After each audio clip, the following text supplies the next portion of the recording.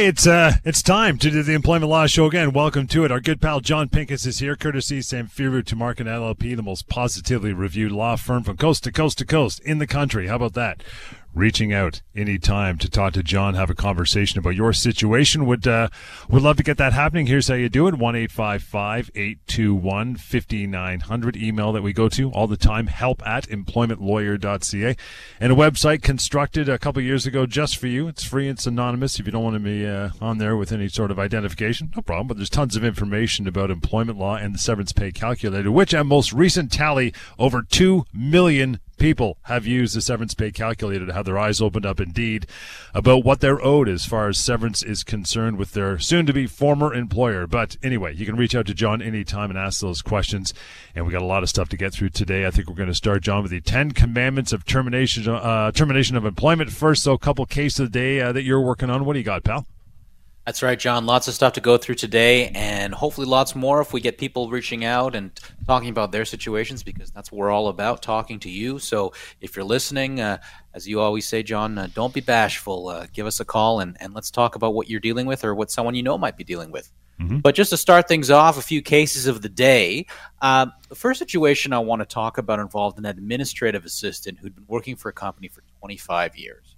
And this is someone who earns $60,000 a year and also occasionally earned a $25,000 bonus. This was not a bonus that she got every year. It was a little bit sporadic, but the company did confirm that it was going to pay it out to her for the 2022 fiscal year during her most recent performance review. Well, since that time, the company went through restructuring due to a loss of business, and her entire department was wiped out. And they said to her, okay, we're going to offer you a severance package of 14 months' pay. She said, okay, great. What about my bonus? And to that, the company responded, oh, we're not going to pay that because, you see, we have this policy. It's on our intranet system. I'm sure you've seen it. And it says we only have to pay you when you're actively employed. You're not actively employed anymore, and therefore you don't get the bonus.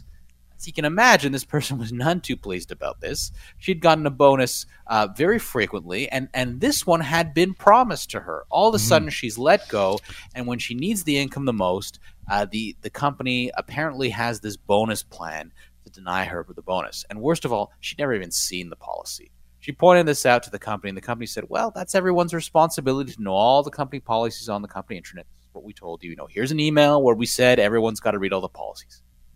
Understandably, this person was very upset because this is just compounding the effect of already a pretty traumatic termination. And I've lost my job of 25 years, and I've lost the bonus I thought I was going to get, probably made plans based on this bonus.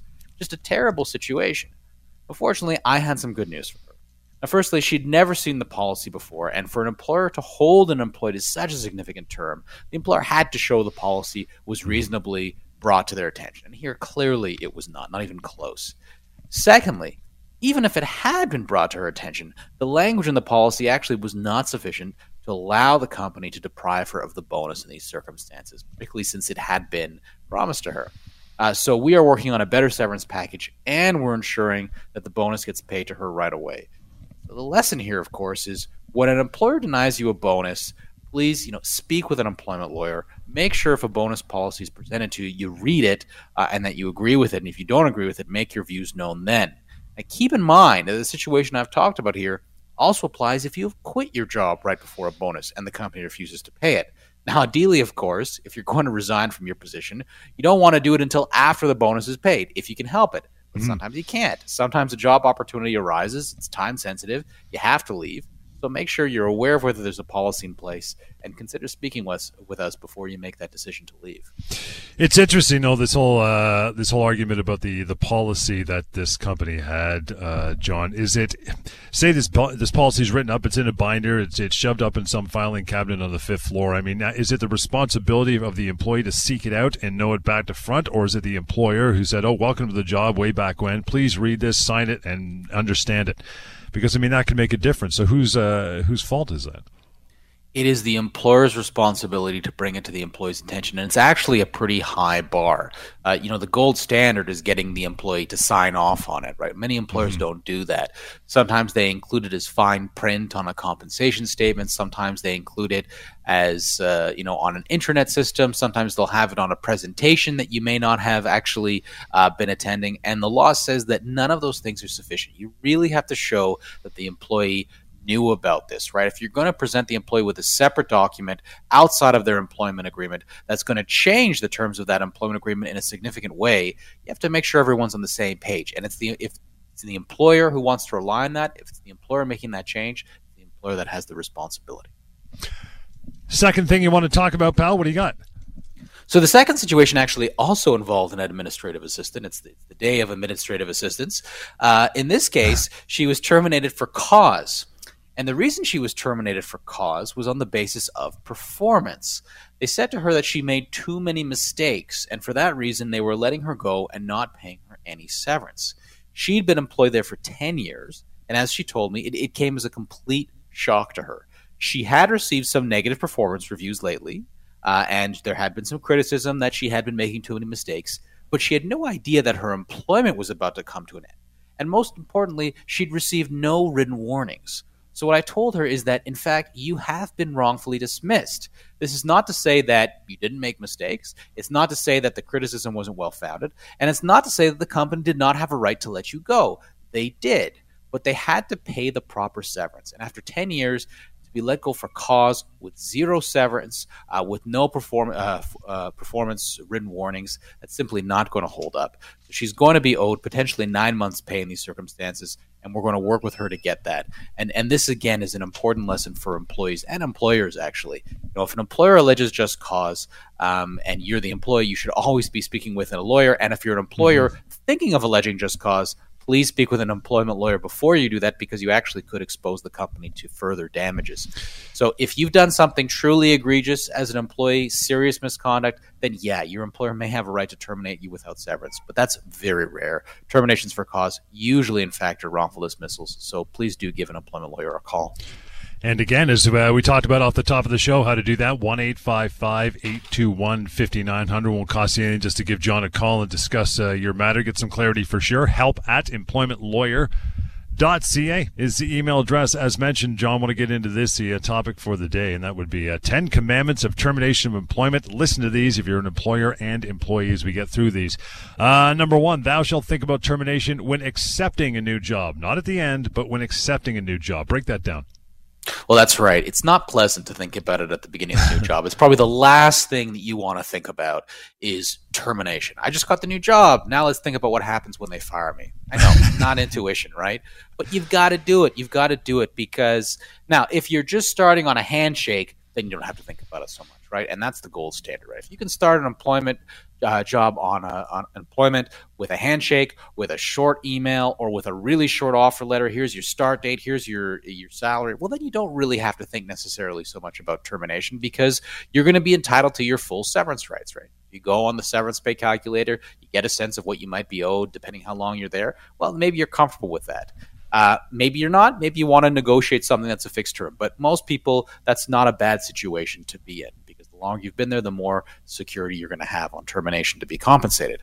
But a lot of times, especially these days, you're going to get an employment contract. And that employment contract could be 5, 6, 10, 15 pages, right? And it's going to have all kinds of things. Non-solicitation clauses, hopefully not non-compete clauses anymore because unless you're an executive, those are pretty well illegal now, but some employers may try and still put them in. And you're going to see a termination clause. You're going to see a clause dealing with what you get on termination, and that termination clause may say you only get the statutory minimum upon your termination. And if it says that, you're going to be in a pretty crummy situation if you're let go without cause. And you may not want to be in that situation. And you may be leaving another job to take this job. And you may say, you know what, if you're going to put that clause in, I'm not going to take this job. Another thing that you may look at is you may see a provision about bonus. So one of the reasons you may have joined the company is because you may think that you may be getting a big signing bonus and you may be getting an annual bonus. So maybe it's not a great salary, but a great bonus. But an employer can have a clause in there in your employment agreement that says, well, if we let you go, it's a discretionary bonus and we don't have to pay you it, even if we let you go right before the bonus is payable. So that can be a huge deal. There's a lot of landmines here. Don't try and do it on your own. Speak with an employment lawyer. We'll go through it with you and we'll draw those red flags. And you can think if you want to accept the job or if you want to try and negotiate some of these terms. Yeah, you shouldn't just sign it, and you should take some time, and you should be allowed. The prospective employer shouldn't have an issue with you just saying, you know what, I got this. This looks great. I just want to make sure it's, everything, all the T's are crossed and the I's are dotted before I sign off. And this, for sure, there's going to be some landmines in there you at least want to negotiate out. Have you found in your experience, John, that a potential employee can negotiate these things on their own? I mean, if they're not massive changes they're asking for, right? You know what? It's a very good question, and it really does depend on the context. The most frequent situation where I find employees are successful in negotiating the terms is, of course, when they've been recruited or when they're being pulled away from a job they already have, right? Because then you got to consider the playing field there. That's a little bit more of an even playing field. The employer knows that the employee doesn't need the job. The employer may really need that employee. So it really just, it's a very practical reality. It has nothing to do with the law so much as the context of who needs who more than who, right? But people shouldn't be shy about bringing these things up, because I've had employees say to me, you know what, I don't really want to bring up termination. What kind of message is it going to send? Well, think about it. The employer is the one that brought it up. They brought it up, right? They're talking about it. And so you're just replying to what they're saying. So don't be shy about it. If you know this employer wants you to work there and they're really excited to have you on the team, they've got a spot they need to fill, well, you may have more negotiating leverage than you think. And you may say, I'm going to agree to all these terms, but I'm not going to agree to this termination clause. Worst they can say is no. Yeah, it's interesting how you can negotiate some of that stuff out, and I think a good employer might be looking to, have some flexibility, especially if you've gone through a series of interviews and you're the guy or girl they want. It gives you a little bit of leverage. Let's take a short break. Lots more to go. The other 9 of 10 commandments of termination of employment are coming up. Got lots of time, so feel free to chime in and email as well. help@employmentlawyer.ca. We'll continue Employment Law Show right here. Stand by. Right back at it, Employment Law Show. John Pincus, partner, Samfiru Tamarkin LLP is here answering all of your questions, emails, and calls as well today. In between that, we're going to get back to the 10 commandments of termination of employment. Number 2, John, is this: thou shalt give up your future termination rights, not right after you start working. Right. This is a very, very common mistake that people make, where they're offered a bonus and they're to take a look at it with a lawyer, and they say, nah, you know what, I'm okay. I'm sure it's fine. And they read it over briefly, and they sign it. Maybe they get a $500 or $1,000 payment, and that agreement may include a termination clause that limits your entitlements. And if you have signed it without speaking to a lawyer, you are going to be bound by that, and you are going to be limited to that minimum severance if your employment is terminated, and there will be nothing we can do about it. So you really, really do need to speak with us before you sign that employment agreement. Don't wait until afterwards. It is too late. Number 3, thou shalt respond to any negative reviews or discipline. I'm going to add a caveat to that too, in writing, right? That's right. Because if you don't respond to it in writing, it's just going to be so difficult to prove anything, and it's going to make your life much more difficult later. So you think about the example we gave at the top of the hour talking about that administrative assistant. Well, she hadn't received any written warnings. But even if she had received written warnings, that's not the end of the story. Because sometimes employers don't receive written warnings to actually get you to improve in your job. They do it to build a case against you because they're planning on letting you go. I think that's a little bit silly, but employers do it anyway. So if you are getting negative reviews, and it's clear the employer is not doing it in good faith, they're not being fair in their criticisms, they're leaving out things, or they're saying things that are simply not true, you want to respond, obviously politely, because one day that may be in front of a judge. So you want to respond in a way that you would be comfortable putting in front of a judge, but you want to be assertive. You want to say, look, respectfully, I disagree with this, and this, and here's why. And if they try and rely on those warnings later, having had responded to those warnings, it'll be much more difficult for them to rely on those warnings, and it's going to be much easier for us to pursue severance for you. And, as you often said, it's just them working on building up a case against you to hopefully, well, not hopefully, but maybe letting you go in the future. And if you're silent about it, silence is acceptance. So you got to stand up and nip it in the bud, right? Well, it certainly could be seen as acceptance, especially if you are signing a warning without saying anything. If you're signing a warning without saying anything, then the implication is going to be that you accepted that warning. Mm-hmm. Now, objecting to it doesn't mean we're going to be able to save your job. You're not going to be able to stop them from letting you go, unfortunately. But what you can do is you can say, well, you know what? You've terminated me, but clearly I was trying to work with you and you weren't trying to work with me. Yeah. We were talking the 10 commandments of termination of employment, and number 4 is thou shalt not commit serious workplace misconduct. It's almost like we shouldn't have to put this on the list, but you kind of have to, right? We do, right? Because we're often talking about this on this show that, look, if an employer's asserted just cause, talk to us. It's probably not just cause, and we can probably get you severance. And that is the case most of the time. Not the case all of the time, though. I have spoken to people who've been terminated for doing things in the workplace, and I have had to tell them, you have done something very, very serious here, and unfortunately, I can't help you, right? So if you're guilty, I can't help you. If you've been engaged in fraud, if you've been engaged in theft, if you have been lying to your employer about something significant, particularly if it's something that has a financial impact on them, if you have been embezzling funds from your employer, I cannot help you. Right, you have been terminated for just cause. Now, if you've made a mistake, and they've confronted you about it, and I cannot emphasize this enough, no matter how much you feel you're worried about it, no matter how stressful it is, own up to your mistake, admit it. Because if you don't admit it, I promise you that's not going to help you. I promise you it's not going to help you to hide from the truth. So, if you are caught having done something wrong, that's the next best thing you can do, and speak to us, and maybe that's a mitigating factor, and maybe we can help you then. But if you've done something really serious, then give us a call because maybe you think of it as very serious, but it is, in the eyes of the law, it's actually not in fact that serious. But the ideal is that you don't do it in the first place. Yeah, no kidding. Reaching out to John, by the way, as we get halfway through our list here, 1-855-821-5900, help@employmentlawyer.ca. Okay, number 5 of the commandments, 10 of them, of termination of employment. Thou shalt always keep copies of all relevant documents. This one's kind of widespread, as we kind of alluded to it with any sort of job offer, etc., right? Or a chance when they're trying to get some negative reviews or discipline shoved your way, right?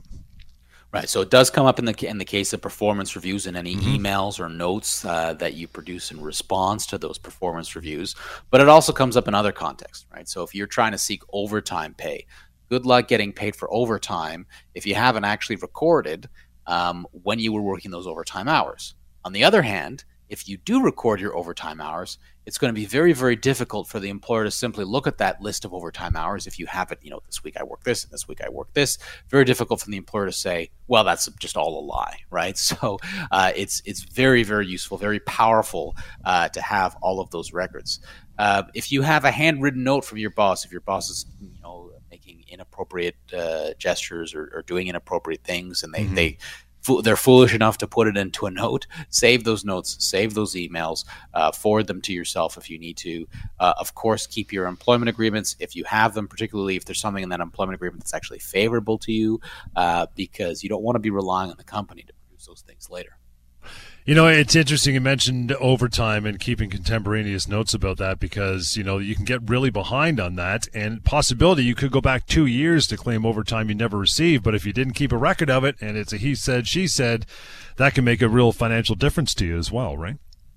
It really can. I mean, to be perfectly honest with you, John, when I have people who say, I'm owed $50,000 in overtime, the first question I'm going to ask is, okay, and what are your records of that? Do you have an Excel sheet that sets it out? And if the person says no, I'm going to say, well, I probably can't help you with that because we will never prove it. You simply going up on the stand and saying, I worked 50 hours every week, it's not going to cut it. You have to have records. Number 6, thou shalt keep records of important events. What are you talking about there? So one of the big important events that we've been talking about today is discipline, right? If you've been disciplined and you are responding to that discipline, then you want to have a note, you want to have records of those notes responding to it. Another thing that can happen is if you're being harassed, you want to complain. You want to complain by email. Don't worry so much about issuing a quote-unquote formal complaint. Just make sure that whatever complaint you issue, it's in writing and it's issued to the powers that be, the owner, the human resources manager, the supervisor, et cetera, et cetera. If you're blamed for something you didn't do, put it to your superior in an email. If you've disclosed to your boss that you need to take a paternity leave, a maternity leave, a pregnancy leave, a sick leave, do it by email. Why do you do it by email? Because if you don't do it by email and it becomes a dispute later, then they may say, well, they never knew. They never knew you were pregnant. They never knew you were sick. They never knew you were taking a paternity leave. And then you're going to have a difficult time proving that, and that's not a situation you want to be in. Last thing, if something is being changed in your job that you don't agree to, maybe you're being transferred, maybe your duties are being changed, your hours are being changed, document it, state your agreement, forward the email to yourself. Make sure you have a record of exactly when that happened and when you made your objection so that they can't say that you accepted that change later on. We're getting through the 10 commandments is what we're calling them of termination of employment. Number 7, and here we go again. Steve always gets a beat down. Thou shalt not get advice from your neighbor Steve. Always getting a verbal beat down, poor Steve. He's like he's responsible for you screwing up. I don't know why, but I think generally what we're saying is friends, neighbors, people who are not in the know, i.e. not employment lawyers. You know, John, my wife can attest to the fact that I am steadfastly against Google Doctor, right? I refuse to self-diagnose. I refuse, if my daughter's sick, the first thing I say is, no, I'm not going to Google this. I'm going to take her to the doctor. I'm going to get a personalized answer. And the same thing applies to a lawyer. Don't Google doctor, don't Google lawyer, right? Well, maybe I'm not the person to say don't Google doctor. That's just my preference. But certainly don't Google lawyer, right? Some mistakes that you make are permanent. And if you Google it and you end up on some American site or you end up on the Ministry of Labor, which can't advise on full rights, or you end up on a legal site that's maybe not written by a lawyer, you could make a big mistake. And some mistakes are permanent, right? If you quit your job to claim constructive dismissal and it turns out it is not a constructive dismissal, you've resigned. You have no severance and you've lost your job. So don't make those mistakes. Give us a call. Let's talk. Yeah, especially when it comes to severance as well. I mean, everyone's, if you were, we've talked about this before. If you went out and asked 50 people on the street, how much severance do you get if you've been let go from your job? 49 out of 50, unless they know this show very well, are going to say, oh, you get a week or 2 weeks per year. That's it, and you're good to go. Most people still believe that, right? That's right. And most people will continue to believe that because employers will have you believe that. It's very much in their interest to have you believe that. And in a way, you can't blame them. Why would an employer want to tell you, hey, I'm offering you the statutory minimum, but that employment agreement we had you sign might not be legal, and you may be owed 10 times this amount. Of course, an employer is not going to say that. Why would they? So that's why you have to go and get your own, what we call independent legal advice. And that kind of dovetails nicely to our next of the 10 commandments. Number 8 says, thou shalt assume your severance offer is inadequate. Inadequate. Right. You've got to think about the incentives here. Is your employer going to be incentivized to give you the maximum amount that you're entitled to, particularly if they're letting go more than one person, right? No, they're offering you a severance package. They're asking you probably to sign a release. And I can assure you, they're not asking you to sign the release out of the goodness of their heart. And chances are, they're probably not offering you the additional severance out of the goodness of their heart. They're offering you the additional severance, and they're asking you to sign the release because they know that they owe you more than they're offering, because they've probably been told by someone like me that they owe you more. So they want to try and save some money. And if you accept that, may be giving a very large gift to your employer. So before you decide to give a $50,000 gift to your employer for firing you, maybe give us a talk and maybe we can negotiate that, because very often it's going to be very, very straightforward to negotiate. Number 9, simple. Thou shalt not sign. Right. And amazingly, I still get people who unfortunately call me after they've signed the release, which is really heartbreaking because sometimes people have a huge entitlement and they come to me and they've signed a release. And once you've signed a release, just like once you've signed an employment agreement, there's probably nothing I can do. In fact, I'd say it's even worse in the case of the release, because at least if you sign an employment agreement, there's a reasonably good chance that termination clause is not illegal and they're not going to be able to rely on it, in which case we can still go ahead and get your full severance in some cases. If you sign a release, almost definitely, except in very rare circumstances, almost definitely I will not be able to help you. So please, please, if you've been given a deadline, speak with us before the deadline, ask for an extension. Chances are that deadline actually doesn't mean anything because your entitlements don't expire for 2 years from the date you've been given your notice anyway. Yeah, that's usually just a pressure tactic, right, to get you to sign. I mean, it's, whether it's done maliciously by a soon-to-be former employer, they just assume, okay, we got to put a deadline in this, so it's going to be Friday at 5, we should have it back, and off you go. A lot of people are going to listen to it and panic, actually. Well, John, I'm going to suggest that it's not malicious, and maybe that's me being self-interested because I've written those termination letters myself. I act not only for employees but employers as well, and I can tell you that the deadline it's not. Most cases, some cases it's malicious, but in most cases it's not malicious. It's because, like you, the employer, they're human beings. They don't want this to go on for any longer than you do. They want this to be resolved. They want you to sign that release, and they don't want to be dealing with a lawyer. So remember, they have the same anxieties that you do, and for that reason, they're going to want to settle the matter, and that's why it's straightforward to negotiate. And finally, number 10, as we wrap up, get into a break, thou shall use the severance pay calculator or simply call you, John, at San Fierro to Mark and ST Law. Always. Right. The severance pay calculator, the Pocket Employment Lawyer, we're really proud of these tools. They're very easy. They're free. They take a couple minutes. And as you talked about at the top of the hour, John, they are totally anonymous. They're going to give you the range of your severance entitlements, give you a sense of how much you're owed. Then you give us a call, and we can talk about it in more detail. Yeah, if you've never tried it, really, like John says, just takes a minute or two to do. And I was shocked that 2 million people have tried it and had their eyes opened up for sure. Again, pocketemploymentlawyer.ca is where you're going to find it. Still got some time here to reach out to John anytime when the show's not on, 1-855-821-5900 and help@employmentlawyer.ca. We'll continue. This is the Employment Law Show. And John Pincus is your guy on air and off as well. You want to reach out after the show is done, 1-855-821-5900, help@employmentlawyer.ca, or you can always go to pocketemploymentlawyer.ca for more information. Lots of stuff to learn about your particular situation, and as we just mentioned before the break, severance pay calculator is there as well. I want to flip over and talk a little bit about workplace harassment because this is still a big focus I know you guys deal with on a weekly basis, John. First question, really, I mean, how does the law define what is workplace harassment? It's easy to say, but it doesn't all qualify, right? Well, that's right. And, it's almost more important to talk about what harassment is not than what it is. Because there's a lot of people out there who feel they're being harassed and their feelings are totally genuine, totally sincere. But what they're really complaining about is bad management, unfair treatment, someone who's rude at work, someone who's unpleasant to be around at work.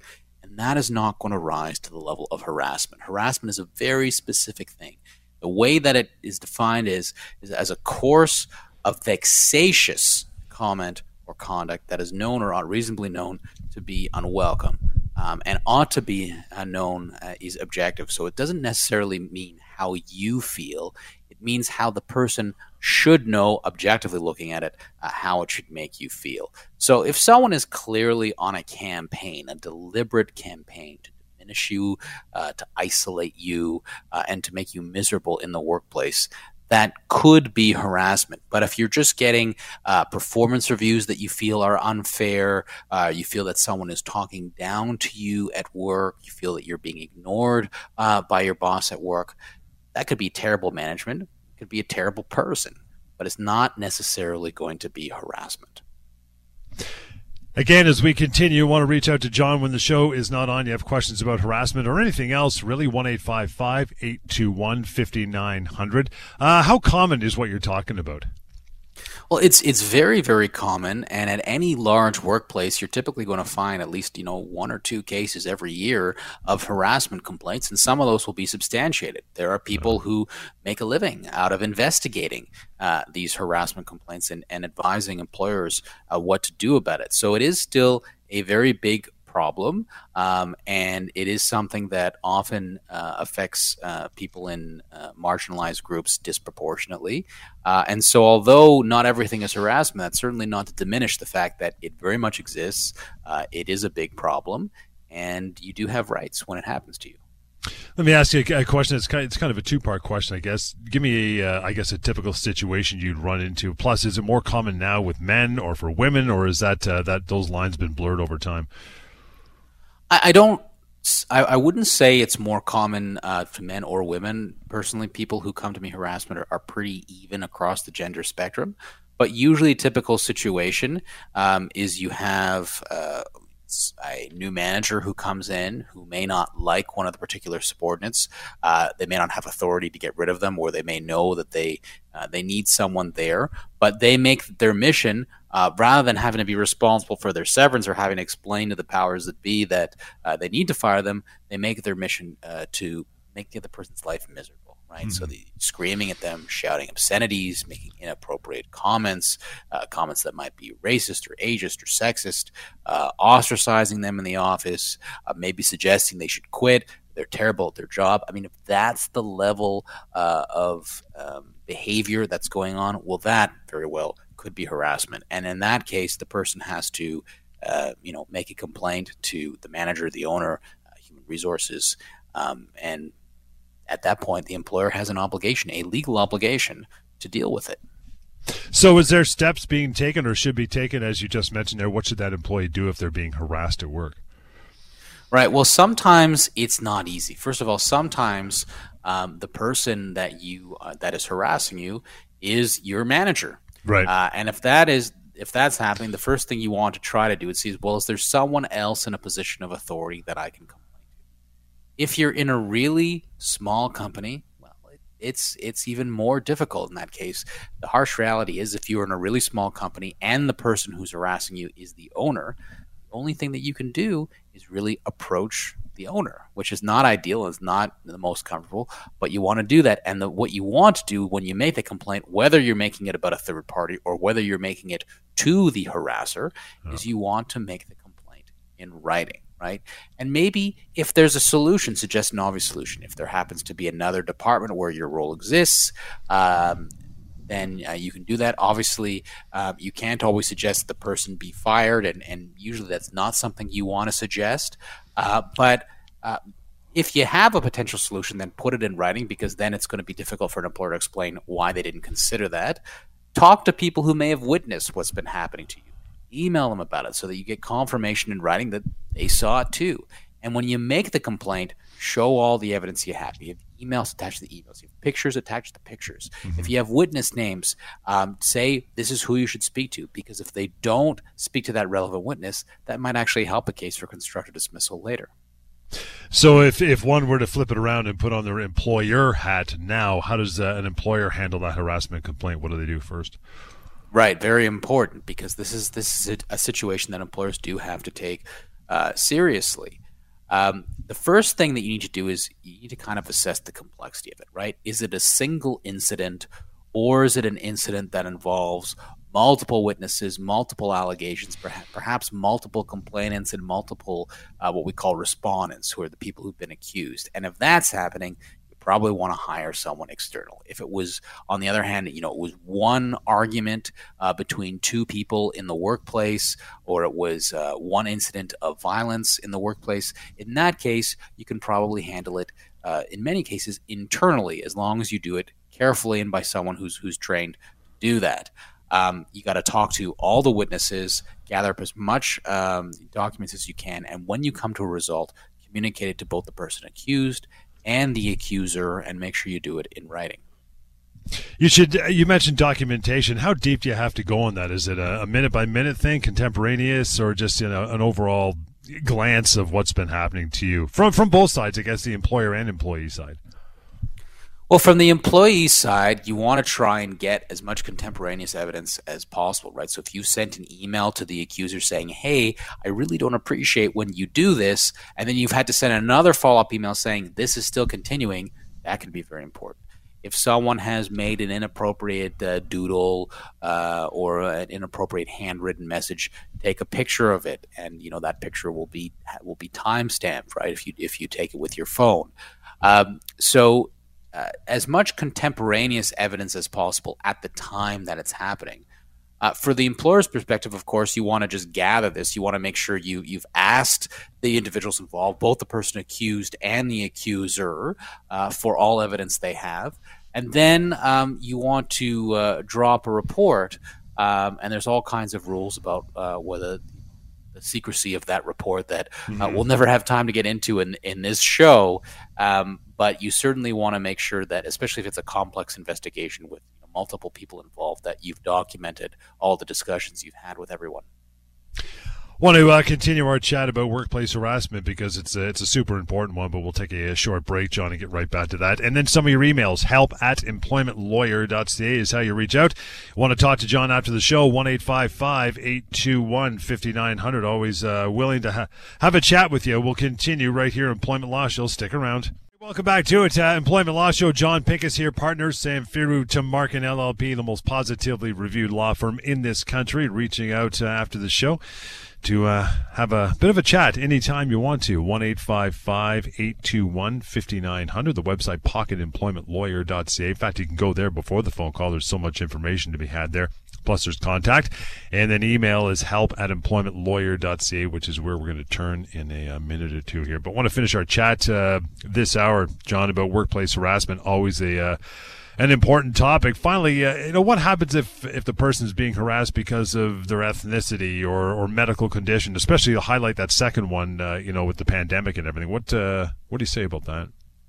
Well, this adds a whole new layer to both the employee's complaint and a whole new hazard for the employer receiving that complaint, because now, irrespective of whether that amounts to harassment, if that employee is being treated differentially in any negative way, that's not justifiable because of their ethnicity, their medical condition, their sex, their pregnancy, their status as a parent. There's a whole list, their sexual orientation. There's a whole list of protected grounds that you can look up on the Ontario Human Rights Code, and in the case of federally regulated employees, the Canadian Human Rights Act. And if you are being harassed for that reason, then it may not only be a constructive dismissal, but it may also be a human rights violation. So again, you want to set out exactly, not just to say, I think I'm being harassed because of my ethnicity, but believe I'm being harassed because of my ethnicity, because this person said this to me, right? They said, I don't know why we hire people from such and such country. I don't know why we hire people from such and such background, or people from such and such background are not good workers, something like that, right? So, or a medical condition where if you had recently had to take a leave and someone expresses exasperation at the fact that, this person's taking another medical leave, I can't believe it, right? So you want to be very specific about those things, because the more specific you are, less credible it's going to be for them to deny it, especially if you say they said it to me on this date, around this time. So that's why, and it's going to be hard if you're trying to report this after the fact, which is why when these things happen, you want to take notes at the time. Contemporaneous notes, very key.